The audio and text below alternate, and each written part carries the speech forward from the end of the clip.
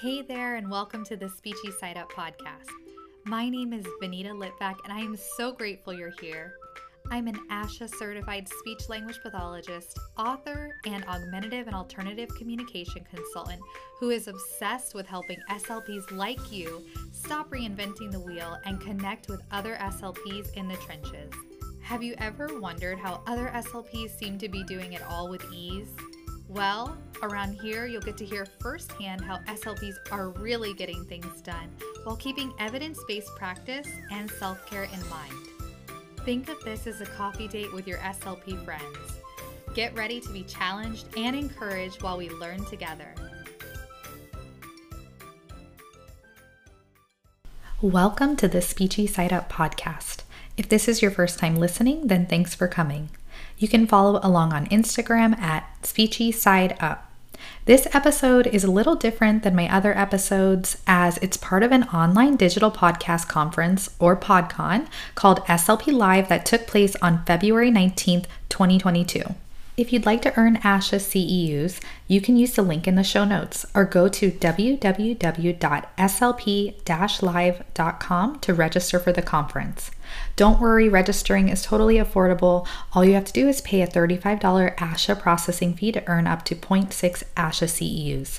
There's also an option for an all-access pass that gets you access to the digital exhibit hall with discounts and perks, a private Facebook group, and a 3-month subscription to both Tassel Learning and the SLP Nerdcast Superfan subscription if you're familiar with their podcast.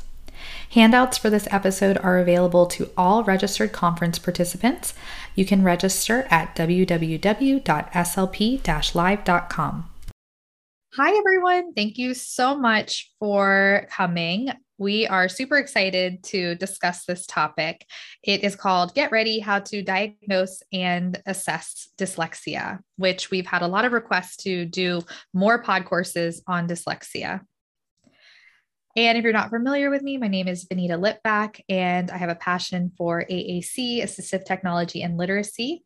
I've had the opportunity to deliver poster presentations related to AAC at ASHA and co-author the Lou Knows What to Do book series published by Voice Sound Press. I'm also the host of the Speechy Side Up podcast and a newish mom to a 14-month-old daughter. And I'm super thrilled to have this guest on today, Heather Casca. Thank you so much for coming. I'll let you go ahead and introduce yourself. Great. Thanks so much. I'm Heather Casca. I am a speech language pathologist, and I've been practicing for just about 10 years, maybe a little over 10 years now. So I am the owner of HBC Language and Literacy. I'm a new business owner. I started in the midst of the pandemic, believe it or not, just decided that I was ready to kind of do my own thing. I had just had my second baby, and going back to work after that was just really hard. And I just knew I wanted to do something different. So that summer, I decided to leave my position as a clinic director at a really well-known and great clinic here in the Valley in Arizona, and decided to start my own business. So it's definitely been an experience, but it's been really fun. I have a variety of experience of working with a variety of communication disorders. So I've been working with pediatrics for 8 or 9 years. My first year and a half, I was in a skilled nursing facility, but knew that just wasn't for me. But very quickly, I became very passionate about working with kids with dyslexia. I was first introduced to dyslexia in undergrad at the University of Arizona. I had Dr. Tiffany Hogan, who's very well known in our field for her work in dyslexia and reading disorders. And I had her for my pediatric disorders course. And I remember reading some research articles about it. And it was just so fascinating to me. And then as I started working in the field a little bit more, I kept running into these students and these parents who just had these concerns. And I just wasn't quite sure, what to do with them. And so I just started doing more research and had some guidance from some other SLPs, and just started doing a ton of training and education to learn more about dyslexia. So like I said, I live here in Arizona in a small suburb of Phoenix called Queen Creek with my husband, and I have 2 kids, Kason, who just turned 5, and Jamie, who just turned 2.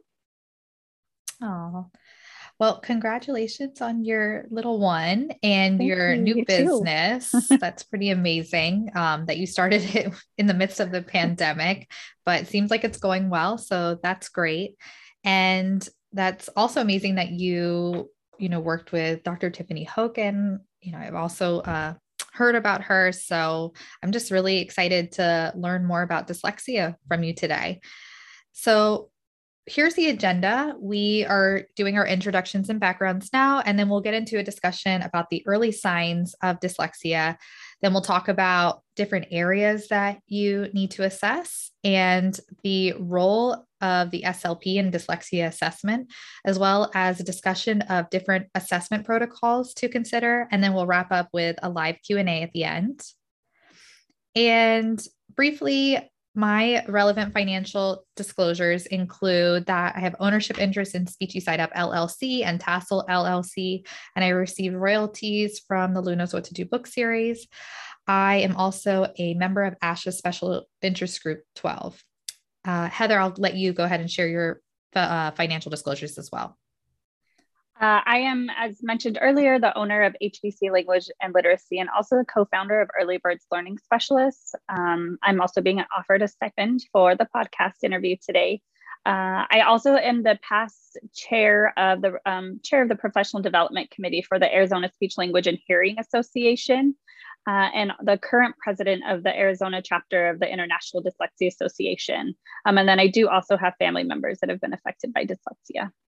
Oh, wow. Yeah, thank you for sharing that. So by the end of this pod course, we hope that you'll be able to identify 3 signs of dyslexia, 3 areas to assess for dyslexia, define the role of the SLP in diagnosing dyslexia, and identify 2 assessments to consider for a dyslexia evaluation. All right, let's get into it. Heather, what are the early signs of dyslexia that SLPs and professionals should be looking for? I think this is such a great question because this is one area I think that I'm the most passionate about when it comes to our roles as SLPs for dyslexia. And again, how I kind of started, we are the first professionals that come in contact with these students in most cases. So some of those, if you look at those early signs that are listed there, it all has to do with speech and language. So something I've found in my experience and working with these early kids, and then even having parents come back a couple years later and say, man, they're really struggling in school now. It just kept, again, making me want to know more and learn more. So one of the biggest signs that you can look for, we know that dyslexia is genetic. And so I always ask about family history of dyslexia. But I learned very quickly not to ask specifically about dyslexia because 8 times out of 10, I would get, no one in our family has dyslexia. But the more we talk to the family or the more questions we ask the parent, we would hear, well, I really struggled in school. Dad got special help in school, or so-and-so dropped out of school because it was really hard. So that right there is a big red flag that there is, probably an undiagnosed reading disorder that runs in the family. We know that it's very common for dyslexia to be undiagnosed. So just getting more information, a very detailed family history about speech, language, and any literacy disorders. So some of those other earlier signs are just delayed language skills, delayed speech skills. I think one important thing that we talk about too with delayed speech skills is the child doesn't necessarily have to have a diagnosed speech sound disorder for it to be an early indicator of dyslexia. There's a difference when we think of, those speech sound disorders or even a childhood apraxia of speech. We think very common, like typical patterns, right? We think those phonological processes, final consonant deletion, stopping, those are a big early indicator. But also, we often have these kids that we see where maybe it's a teacher or the parent, depending how old they are, who are just, they have concerns about their speech, they just don't say words right. But then when we give them an articulation test, nothing comes up. So these are those kids that really just have more phrase specific or even word specific errors. Very common ones we hear all the time are like biscotti for spaghetti, where they're transposing sounds within words. My son, he's very into superheroes, Avengers. And so he always says Bovengers. And he just, when you have specific words that you hear errors on. And so those students often aren't picked up on just like a speech assessment. So that's just another early indicator and to watch out for. So if someone's referring them for a concern, but even though you give them a test and they, score with an average or you don't see anything, make sure we're doing speech samples or ask for exact or specific samples of errors that they're seeing specific words, because those are patterns that we also want to be on the lookout for. These are students that also have a really hard time learning colors, numbers, days of the week, and letters. I recently evaluated a little girl, and mom told me that she's so smart, but she just every day when they pick her up from preschool, she could not for the life of her remember like the letters that she learned that day or the sounds that they made. And so that was just another early sign that there was something going on, because they just couldn't figure out why, of all things, that was the one thing that she couldn't remember. Those rote memory, days of the week, months of the year, very difficult with that. Again, difficulty pronouncing words, that kind of goes back to those speech skills that I was talking about. Learning new vocabulary or even just word finding difficulties. This is another thing that I've noticed a lot in my own son is he has a really hard time remembering the names of things, even if it's something that he's been familiar with for a long time. He'll just get stuck and he'll be like, Mom, I can't remember that word. So just difficulty word finding in general. And then those early phonological awareness sounds. So rhyming, identifying sounds and words. So if you have a student that just can't seem to make that connection, that's definitely an early indicator that there might be something else going on. Okay. Thanks for sharing those. I found the fact that they aren't necessarily picked up on like an articulation test to be really interesting. Why is it that some children with dyslexia have trouble with the rote memory piece? That's a great question. I think a lot of it goes back into, so when we talk about like the underlying deficits of dyslexia, the number one deficit is a phonological deficit. And then research is showing that the second one is working memory. And I think it's just that ability to process that information and hold it long enough, to do something with it. So it's just one of those complicated networks that I think makes it really difficult for kids to remember something that is so familiar and automatic. And I think that's the thing that makes it hard too, is just like any other disorder, every child with dyslexia is different, and there's going to be different profiles for each kid. And so you won't see that all the time, but that is definitely something that that's not uncommon for you to see. Okay. Very helpful. Thank you for sharing that. And I know we'll get into different assessments and screeners that will probably look at some of these areas. So I'm excited to learn more about that too. Anything else that you wanted to talk about in terms of early signs before we move on? No, I think, again, just really hitting home and understanding that we are often, the first professionals. And so I think it's really important that we understand our job as an SLP is to really advocate. So not necessarily saying that if you get a 4-year-old or a 3-year-old on your caseload or referred to you, that you need to be, assessing for dyslexia right away, but knowing that these are very common patterns. And if there's a family history, if they have an older brother in school that's already getting special education services or struggling in school, or the parents did, we need to be educating the family on how to advocate for this child and just advocating for them. And working on some of those, lots of prevention is under our scope of practice. So working a lot on those phonological awareness skills, but getting things in place to help them with any potential learning difficulties they may have. A lot of these students also, you're going to see they have difficult executive function difficulty. Regulation is going to be a big issue. So just kind of working with the family and working with other professionals, whether you're in a private sector or you're in the schools, and collaborating with, the OT and the teachers, special education teachers. So we're often just going to be those first ones to identify them early on. And that early intervention for dyslexia is key. Oftentimes we think early intervention by kindergarten and first grade, but we know that it can be identified as early as 5. And oftentimes those students are still in preschool at that time. So I think it's just really important to recognize how vital our role is in that early identification. Mm-hmm. Yeah.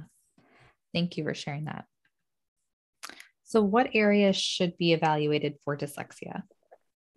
So it just depends again on the age of the child. So kind of sticking with that early intervention model first and identifying those students. So obviously we want to look at those speech sound productions through, you can do it through formal testing. Again, lots of specific examples from parents, language samples. So making sure you're looking at how their phonological system is set up. That phonological processing, phonological awareness, phonological memory, even rapid automatic naming tasks is really helpful. Obviously, for our younger students, they may not know the names of letters and numbers. And again, we know that that's often a difficult task for these students. So you can use colors or pictures of objects. And also just a very comprehensive look at their oral language skills. So you can have students where they have strong oral language skills, an early identification of dyslexia, but research has shown that students that are diagnosed with dyslexia, even if they have typical oral language skills, are at risk of developing language difficulties. So I'll obviously just always looking at expressive, receptive language skills. I already mentioned the rapid automatic naming, working memory again. Like I had said previously, is another big component in these students with dyslexia. The speech sound productions, written language. When we're talking written language, we want to look at decoding, spelling, reading comprehension, and written expression. So the whole gamut of written language. It's very common for assessments to use nonsense words when you're looking at decoding and spelling. And I get parents ask me that they ask me that all the time. And I had one mom recently, actually, she's so frustrated with it. She's like, I just don't understand. She's like, why would you have to use nonsense words? Because obviously they do that in the schools too. And so just explaining that, these students also often have very good visual memories. And so they're good at memorizing words. So if you give them real words, you run that risk of them being familiar with that word and just knowing it. So if you use the nonsense words, then you're really assessing that sound letter correspondence, that orthographic knowledge. And that's what we need to know. We need to know where the breakdown is. And so just kind of explaining that to the parents. Obviously, when we're talking about a younger student, you're not going to be assessing their decoding skills. Depending on their exposure, if they're in preschool and how much they've been exposed to the alphabet and letters, you can, even just look at their alphabet knowledge. Their early phonological awareness skills is the big one to look at, that the rhyming, syllable segmentation, and then again, the oral language speech sound productions. But then as students get older, that's when you're going to do some more of the written language assessments. The decoding, spelling. I always like to look at decoding and spelling at the word level, sentence level, and then even in like passages. I have them do a writing sample and then also do like a reading comprehension task of a passage. Same with decoding. So decoding at the word level, sentence level, and then like an oral reading task, as well as looking at that reading comprehension. When I'm looking at written expression, I like to break it down into, word errors. How many errors do you see? I do look at capitalization, punctuation, sentence fluency, all those areas. And then also executive function skills. I think this is an area that we often forget about, but I think is one of the most vital areas that we can look at in these students is assessing their executive function skills as well. And like what types of executive function skills? Organization? Yep. Organization, planning, their ability to task monitor is really big. I often see these students when we talk about dyslexia. So I kind of have two patterns that I often see. One that are really struggling phonologically with that phonological processing, and then some that are more orthographic. They may have stronger phonological skills, those sound components, but it's the orthographic knowledge that they have. And oftentimes I see those students struggle more with the executive function. So their ability to organize the information and plan it, and execute the task appropriately, to recall how to use spelling patterns. They know it. If you ask them, they can verbally tell you and explain, what the pattern is and what letters you use to represent what sounds, but then to apply it, it just kind of all falls apart. So I often will use just like a questionnaire. The brief two is the one most common that I use. I also have Tara Sumter's another SLP. I don't know if she's been on your podcast yet, but she is an executive function guru, and I love all the work that she puts out. She just recently came out with a book and has a questionnaire. And she also had recommended a book to me by George McCloskey, who has who's very well known in the field for executive function. And he has, with his book, I don't have it off the top of my head, has some questionnaires in there too, that like classroom observations, questionnaires for teachers, lots of different questionnaires, but then just observations. And that's what I tell a lot of even like my grad students that I work with. You should constantly be taking notes while you're assessing a child about how they're performing, strategies you're seeing them use, because that in itself is going to give you a lot of information about their executive function skills. Yeah, no, that makes sense. And then in terms of the nonsense words, do you have any examples of the types of words that you've used? Yeah, so I always I use the tills a lot. And so some of the nonsense words on there are Dabe, TEP, Glenders, building. So words that sound similar to real words, but they're not real words. And so that's something in that assessment specifically, you say, I'm going to give you a list of words that are not real words, but they're like real words. And so there's a task where they have to read them out loud. And then there's a task where they listen to the list of words, and it's like a nonsense word repetition. So they hear the word and then they have to say it back, the best that they can, as clearly as they heard it. And then on the next subtest directly after that, it's the non-word spelling. So they hear that same list of words, but then they have to spell those words. And every time the kid, you see their face go like, what? Like, I have to spell those words now. And so those are just a few examples of some of those nonsense words. That's interesting. I'm thinking of a client. I hope you don't mind if we do a little case study really quick. I'm thinking of a client, and this client I inherited from another caseload, but they are being, their goals are written specifically for our words. But I kind of backtracked a little bit to do a little bit like of auditory discrimination for those R words. And I had done it with two clients. They pretty much have like the same goals, or they seem like they're on the same level. The one client was able to identify the post-vocalic R like ending. So if I said like air, or let's see, aware, and they had to identify which ending it was. So was it air? Was it was it or? 100%, no problem. The other client that I originally brought up, all over the place. Like if I had said aware, they might have picked or they might have picked or they might have picked like ear. Does that have anything to do? Like, should I be digging into that deeper? Yeah, it definitely could be. I mean, I think just doing a quick screener of like his phonological processing, phonological awareness, because it sounds like there could be concern of just how he's processing the sounds, his awareness of the sounds. So even doing something that, maybe not a target sound that he's working on, but if you do like cat, and what sound do you hear at the beginning of cat, or even, say the word cat. What sound do you hear at the end of cat, and then have them produce the sound. So I would do a quick, and if he's struggling with that, then you'd probably want to do a more in-depth assessment of his phonological processing. Okay. Yeah. It seems like it's primarily with like the post-vocalic R, but post-vocalic R, but also,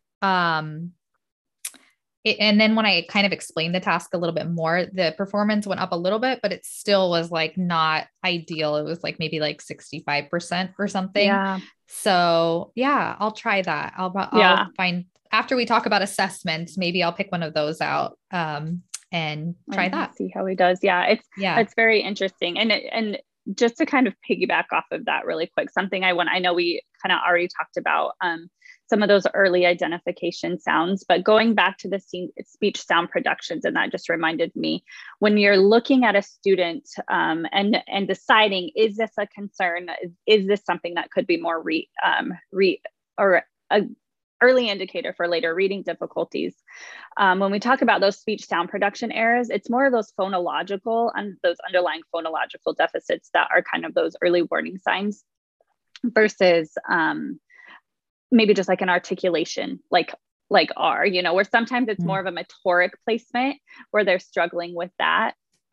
So just kind of keep that in mind too, when you're looking for those early indicators. Okay. Thanks for sharing that. That was helpful. Yeah. Very helpful. And then the rapid automatic naming, can you give an example of that as well? Yeah, so the CTOP is one on which we'll talk about, I think, on the next couple of slides, is just an assessment. And so there's another rapid automatic naming task, but that's the CTOP is the one that I use. And so it's usually just like rows of whether it's letters or numbers, colors, pictures, and then they're timed and asked to say the names of the letters or say the names of the numbers, the colors, whatever it is, as quickly as they can without like skipping any. And so you tell them when to go, and then they just list all the colors and numbers until they get to the very end, and you time them and kind of keep track of their errors. So it's just looking at how quick a child can retrieve and name those. So it's correlated to, it's highly correlated to reading fluency. But it's interesting because the research has shown, and this is David Kilpatrick is also very well known in his work for dyslexia, and he has a ton of great resources available. But a book I read about assessing dyslexia or assessing reading disorders, it states in the book that working specifically on rapid automatic naming does not show any improvements in reading. However, as reading fluency increases and you see that improve, you also will see that rapid automatic naming. So there is a correlation. They're just not quite sure how exactly it is related. So does that mean you shouldn't write a goal for rapid automatic naming? Exactly. It's more of like a progress monitoring tool. Yep. It could be a progress monitoring, or again, just one of those things that you're looking for to know that that's just another indicator that there's something else going on. So I definitely would recommend it still be included in part of that process. But yeah, you don't want to write a goal for that. It's one of those goals that's that I haven't seen that too often, but it's also those goals I sometimes will see goals written specifically from like a task on myself, like we'll name 8 numbers, like like those the rapid digit, not the rapid digit naming, but the digit recall, like digit span. Thank you. So I'm going to say a list of numbers and I want you to repeat it back to me. I don't find it effective to write a goal for that, but more so identifying why are they having difficulty with that? Why? And this is a good example because this is a good phonological memory task. So if I'm going to say a list of numbers and I want you to say them back to me, and you start with 1, 6, 2, 4, and they get longer and more complex. So if a child is struggling with that recall, that phonological memory, I wouldn't write a specific goal for a child to be able to do that, because that's not super functional. But why? Like, we need to understand why are they having a hard time saying those, and writing a goal and addressing that more specifically. So that's the same thing for that rapid automatic naming. We know they're having a hard time with it, but it's not an appropriate goal to work on. Okay. Yeah, I know we're not like going to really fully dive into goal writing today, but maybe we could give a couple of examples before we wrap up. Yeah. If that would be okay. And then in terms of the oral language skills, are we going to address like what those kind of subsections would look like under that area when we get to the assessments? Or okay, perfect. Yeah. So we'll wait till that then. Anything else you want to share before we move on? No, I don't think so. I think again, just I guess one thing to point out here too is these are the most common and the most essential areas. I think one of the biggest debates and misconceptions in our field is one, that SLPs can't and shouldn't diagnose dyslexia.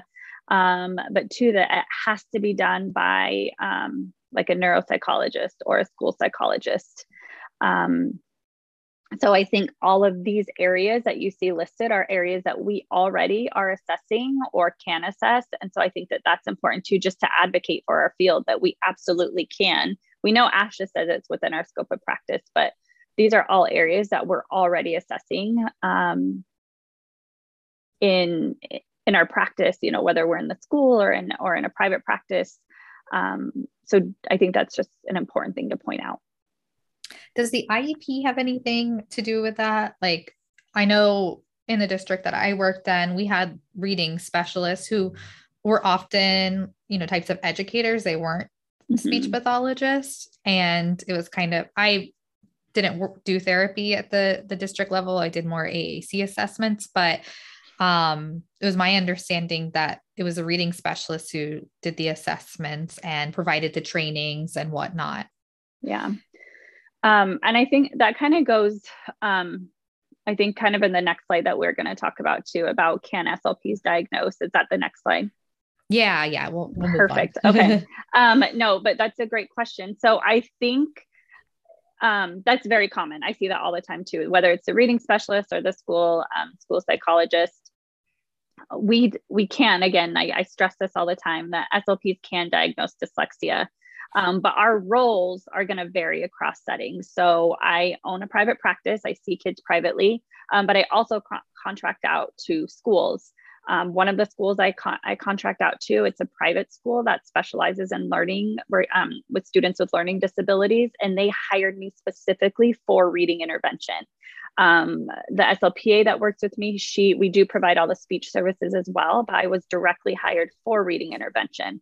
Another small charter school I work at, that's not I've mentioned dyslexia, I've had, but that's not my role in that school. I try to educate and I advocate, but I don't diagnose dyslexia. I have a good relationship with the school psychologist, which is great. And she knows, she has a very strong background in dyslexia as well. And so we're able to kind of pick each other's brains and piggyback off of that. But in most cases, especially in schools, an SLP's role is not to work with kids with dyslexia or to identify. But I think that's something, a huge important piece that my goal is to change and get SLPs to kind of start advocating for our roles more. Not that we need more work. I know that we wear so many hats in the school already anyway, but with what we're already doing, just helping them recognize it's not doing anything in addition to what we're already doing, but recognizing how what we're already doing relates to dyslexia and how we can use that to advocate and train and be an important part of that team when we're identifying these students. So I think it really just depends on your district, what your expected role is going to be. And to be honest, a lot of times, in most cases, I hear you get a lot of pushback because that's not, it's not well known that this is what we do or we should be doing. And even from SLPs in the field, often are like, I don't teach reading. That's not my job. That's what, the special education teacher does, or the reading specialist, which is, you're absolutely correct. But I think just being aware of how what we're already doing is so connected with that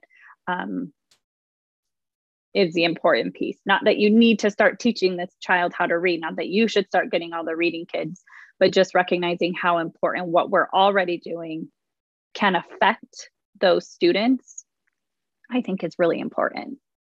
Mm-hmm. Yeah, no, absolutely.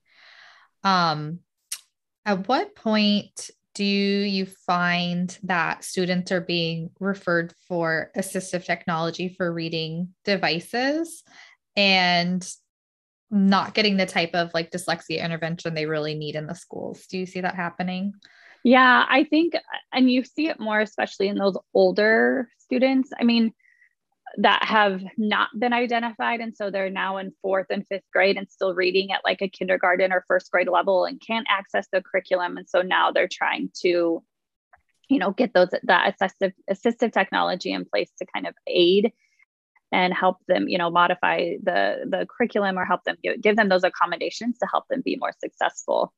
So I often see it more in the older students. One of a little girl that I just evaluated too, she's homeschooled now.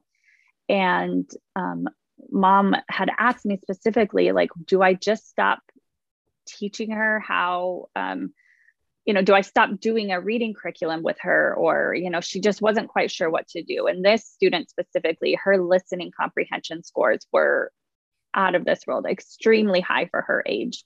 And I said, no, absolutely not. I said, this is where you really utilize those audio books for her and that assistive technology, because she's still learning. The thing that's holding her back is the actual decoding part of it. We can work on that, but don't withhold any curriculum from her.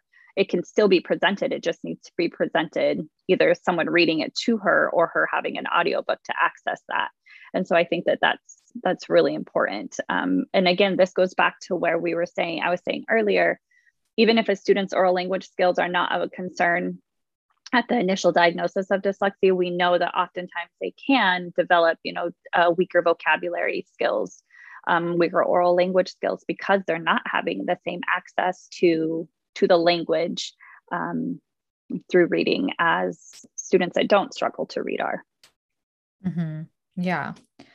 I know with like AAC, there's research that shows that using AAC doesn't inhibit the production, or the acquisition of natural speech. Right. It either stays the same or it increases. Is there research that shows like, if you give assistive technology to a student with dyslexia, like do their reading skills like decrease? Does it stay the same? Does it increase? Do you know any research? I don't know any research off the top of my head in terms of like reading, because when we talk reading, there's a big spectrum. So are we talking, comprehension, decoding? So I don't know any research specific to like decoding, word recognition. But I do know that if you continue to expose that child to literature through audiobooks, that's going to increase, their language development as well. But I don't know any research off the top of my head, but that's definitely something good to look into. I'll have to make a note of that. Yeah, no, that would be interesting to find out. But yeah, we get this question a lot when we have webinars on dyslexia. So I'll just go ahead and ask it. Do SLPs need special certifications to assess, diagnose, treat dyslexia? Would it make them feel more confident if they were trained in a particular program? Or we're going to go into the assessment piece. So that will probably answer some of this too, but I'm curious to hear your thoughts. I know that's always like the number one question I get too. So I do not have any additional certification besides my C's. And I'm a big advocate that I don't necessarily think you need any additional certification. However, with that said, I feel confident in my knowledge and skills in the area because I've done a lot of work over the last 5 or 6 years. I've read books and research articles, and I've attended conferences. So my background is I did go and get trained through the Academy of Orton Gillingham practitioners and educators, because I didn't know the first thing about teaching a child how to read, the phonics piece of it, the spelling patterns, the rules, all of that. Nothing. I knew nothing about that. So that was very helpful for me. But another thing that I really found when I was at this training, it was a total of 9 days training that I went to at the University of Colorado. And I, as an SLP, had so much to contribute. There was a couple other SLPs, but the rest were teachers, parents, reading specialists, tutors.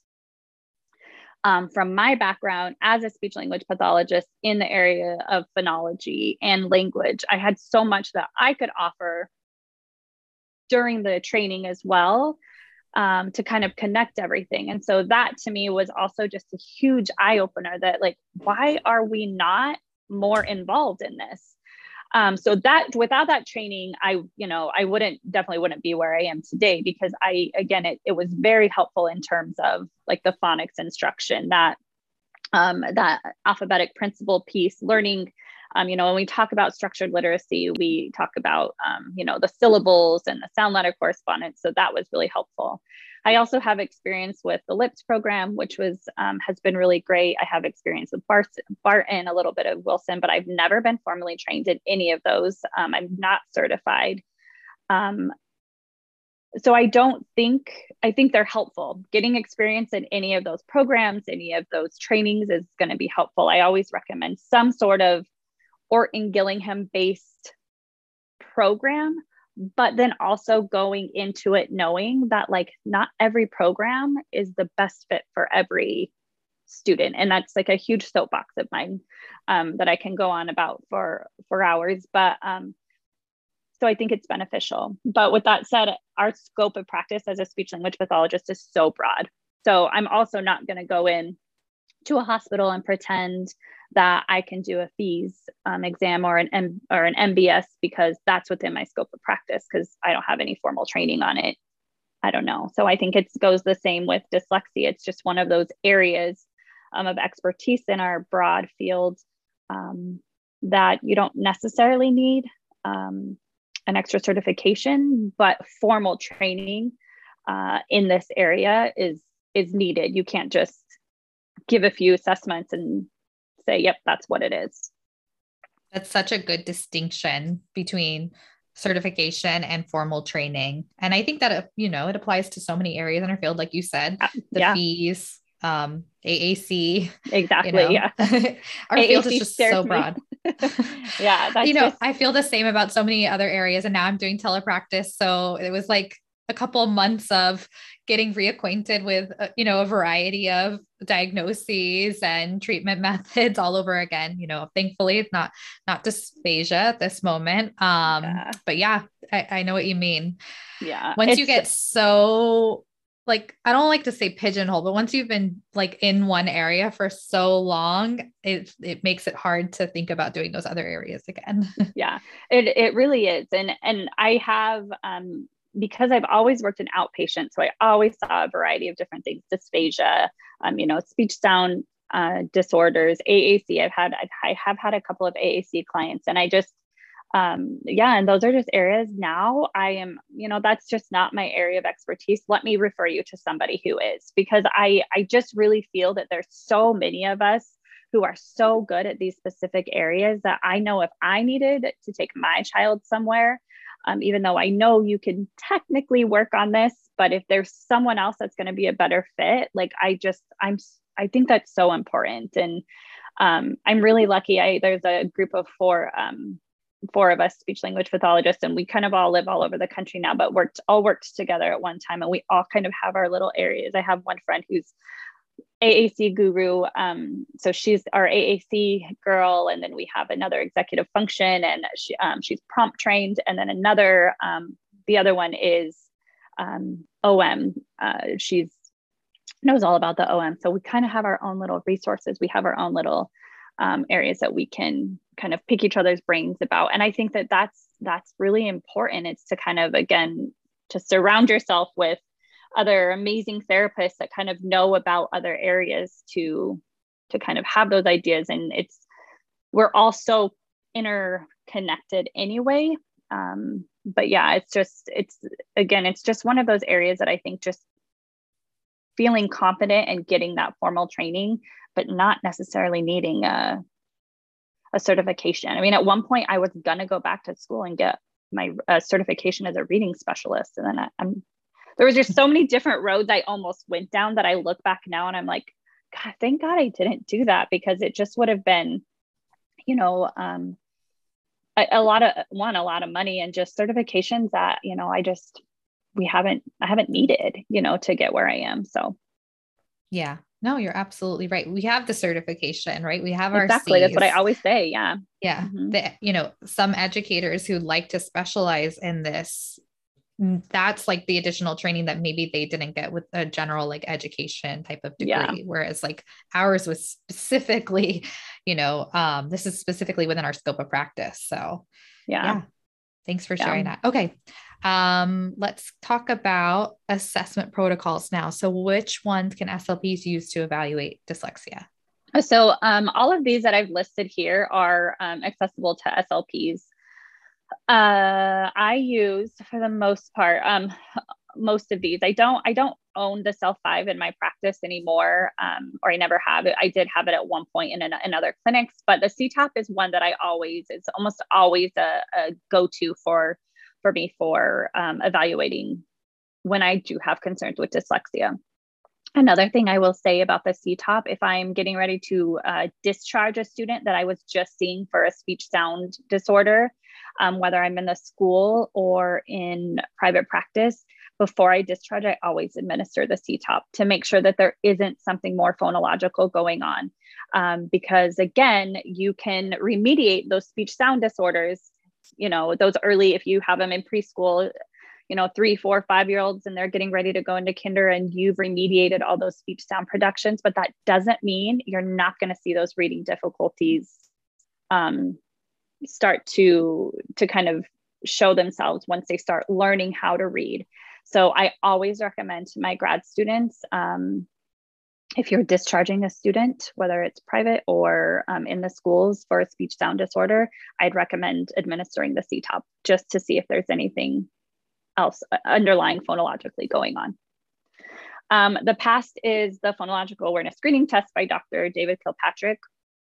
And I don't have the book with me, but he has a book called Reading for Success, which is very popular, very well known. It's one of the #1 resources that I recommend to speech language pathologists that are kind of digging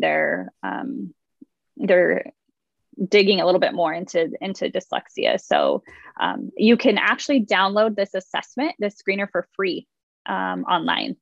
So that would be perfect for you to give the student that you were talking about earlier, just to download this and give him the screener, and just to kind of see how the student does.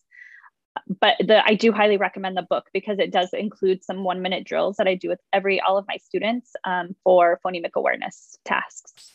Okay. Is it in your references section, the book? I believe it is. Yeah, I believe it is. Great. And then just spoken language. So I typically give, depending on the student. And I also, it goes back to the setting. Are we in the school? Or are we private practice? So if I have students that are coming to me in the like at my practice, I always ask parents for any testing that's been done. So if they've had assessments done at the school, sometimes if they've had recent assessments and they're looking for a diagnosis, I may not even really need to give anything new, because they've given all of these assessments. It's just a matter of interpreting and whether or not an individual feels comfortable giving that diagnosis. So but I typically will try to look at all areas of oral language. So expressive language, vocabulary, following directions, receptive vocabulary, sentence formulation, grammar, all of that I think is very telling. Another kind of just like a side note, when you're talking about looking at syntax and grammar, oftentimes when you have a student that they have a hard time marking those grammatical markers in words, like in jumped, sometimes that's not even really a language. It's more of a phonological, because if you think about it, you're adding that extra sound. And so it's more of a phonological deficit, not necessarily language. So that in itself is going to be just useful information as you're going through and giving assessments to kind of look at. So especially in the Castle 2, if I have a student and there's no oral language concerns, I also just like to give more of the superlinguistic assessments to kind of look at that higher level language, inferencing, looking at non-literal meanings, taking meaning from context.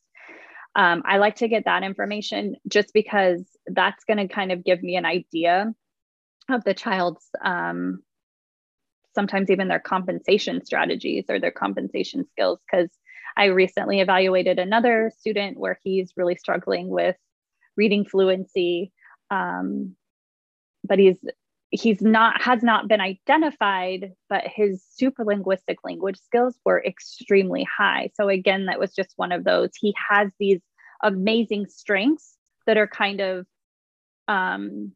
helping him mask these underlying word recognition deficits. So I think really looking at their all of their language skills is important, because that's going to kind of help you see what are their strengths. We're not always, you don't want to just assess to find their weaknesses or areas of difficulty, but what are their strengths? How are they, especially in our older students, how have they managed to get all the way to 5th grade without being recognized? But now, these skills have only gotten them so far, and now they're really struggling. So I have a question. Yeah. I'm sure like the hallmark of dyslexia, or the most recognized sign, is mixing up letters or writing like different letters, like from a layman's understanding of it.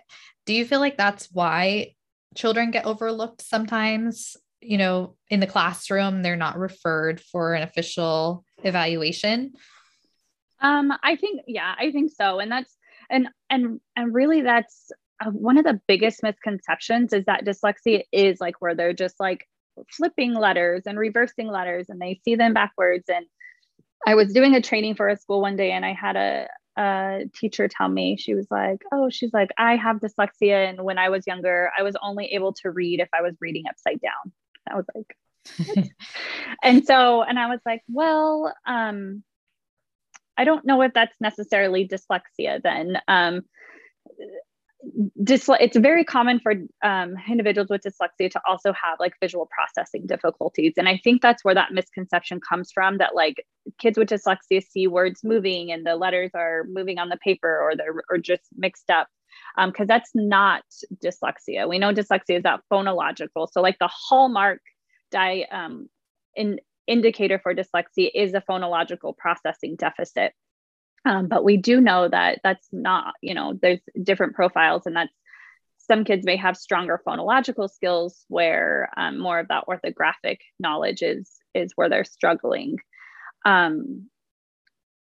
So I think so going back to your question on why do these kids get overlooked? One, I just think it comes from like the misconception around dyslexia. It's just, and even recently at one of the schools, one of the teachers had expressed concerns about dyslexia to one of the students, and in this, one of the special education teachers was like, she's not qualified to make that, and that's a medical thing anyway. And I was like, actually, it's not. Dyslexia is, it's technically a medical diagnosis. You can give a medical diagnosis of dyslexia, but dyslexia it's here. It's in our schools. It's, even if we're not calling it dyslexia, all of these kids that are specific, SLD in the schools. And I don't have the resource for this, but I've seen this stat so many times, and I need to try and find where it comes from. But I've seen that 80% of our students that are eligible under the SLD category would qualify as being dyslexic. So, I mean, that in itself, we're just not calling it that.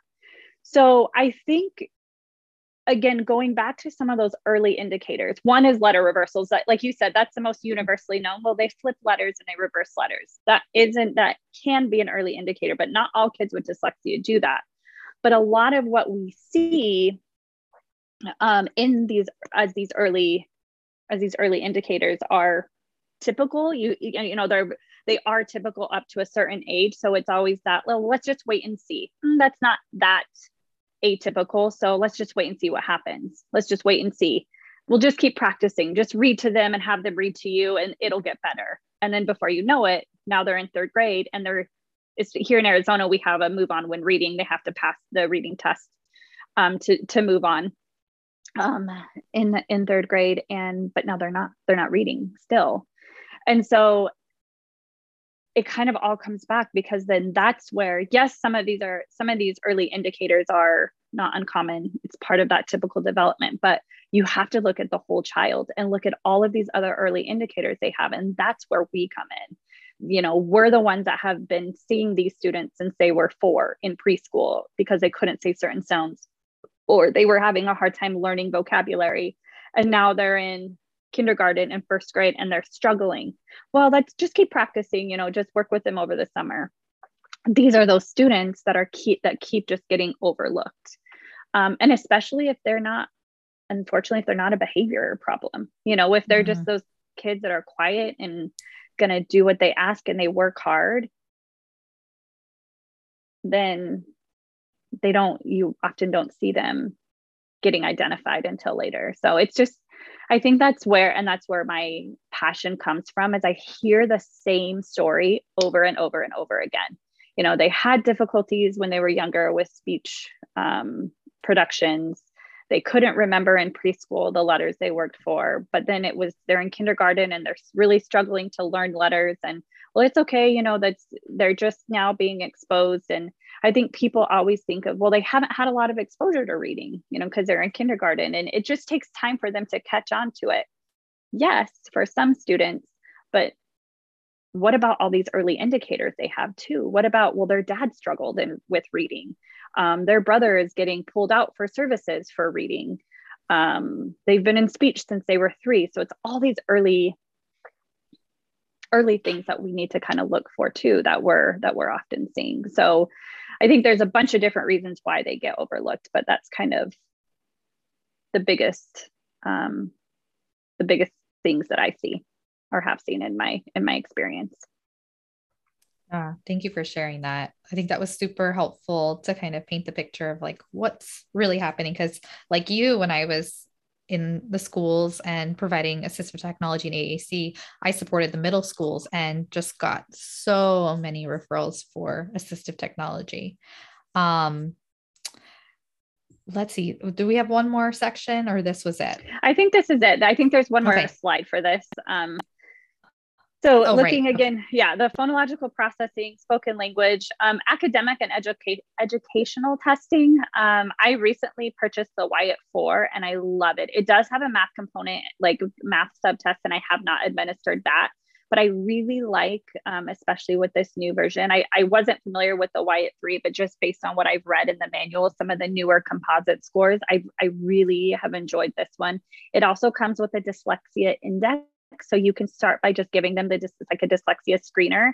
And then it'll rate them based on their score, their risk of dyslexia, and whether or not they would warrant further evaluation. So I really like the Wyatt-4. In my experience, you more often see, especially in the schools specifically, school psychologists give these 2 assessments. But in my private practice, I started administering the Wyatt-4, and I actually recently administered it to an adult who was in grad school, needing accommodations for like finals and things like that. So, but I really like that assessment. And then these are just different written language assessments, the Tower, the Gore, QRI. Again, a lot of these tests I always more often saw school psychologists giving them, or neuropsychs, but they are within our scope to be administering these assessments as well too. Okay. Thank you for sharing this list. This is going to be super helpful for people. The quote that you had shared about the prevalence of dyslexia under the SLD umbrella, Jeanette Washington had actually shared that as well in a previous dyslexia webinar that we did. I don't remember the source either, but I remember Jeanette Washington had referenced it. She also has a dyslexia screening that we give away for free. It's under her course as well. So if anybody's interested in that, and I really love that you shared about the past, because I am going to get that and I'm going to share it with some of my colleagues, because we had like a general discussion of like, what are you doing to address reading difficulties? Because, none of us are certified either. And so, but we have clients that could benefit from that type of instruction. Wonderful. Anything else you wanted to add before we share the references section and start the Q&A? I don't think so. Thank you so much for having me on.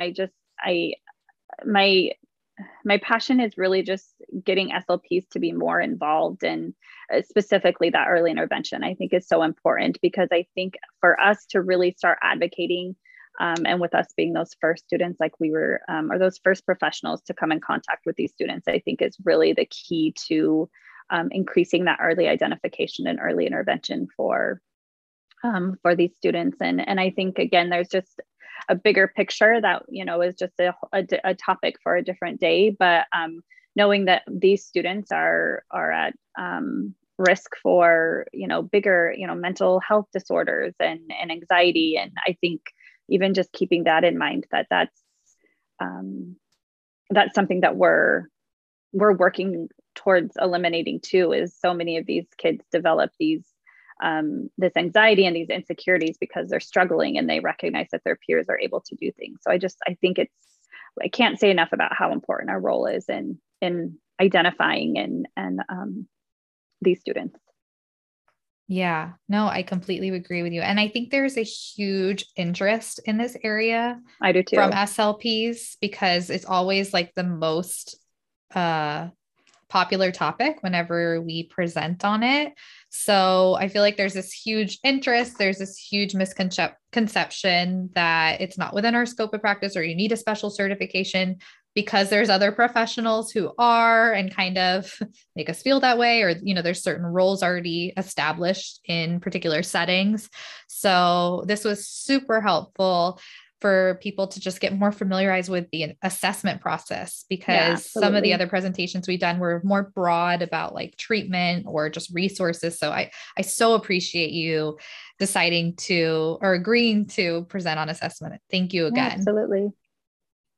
So if anybody's interested in the references, I see Kilpatrick is here. Either one of these, the book?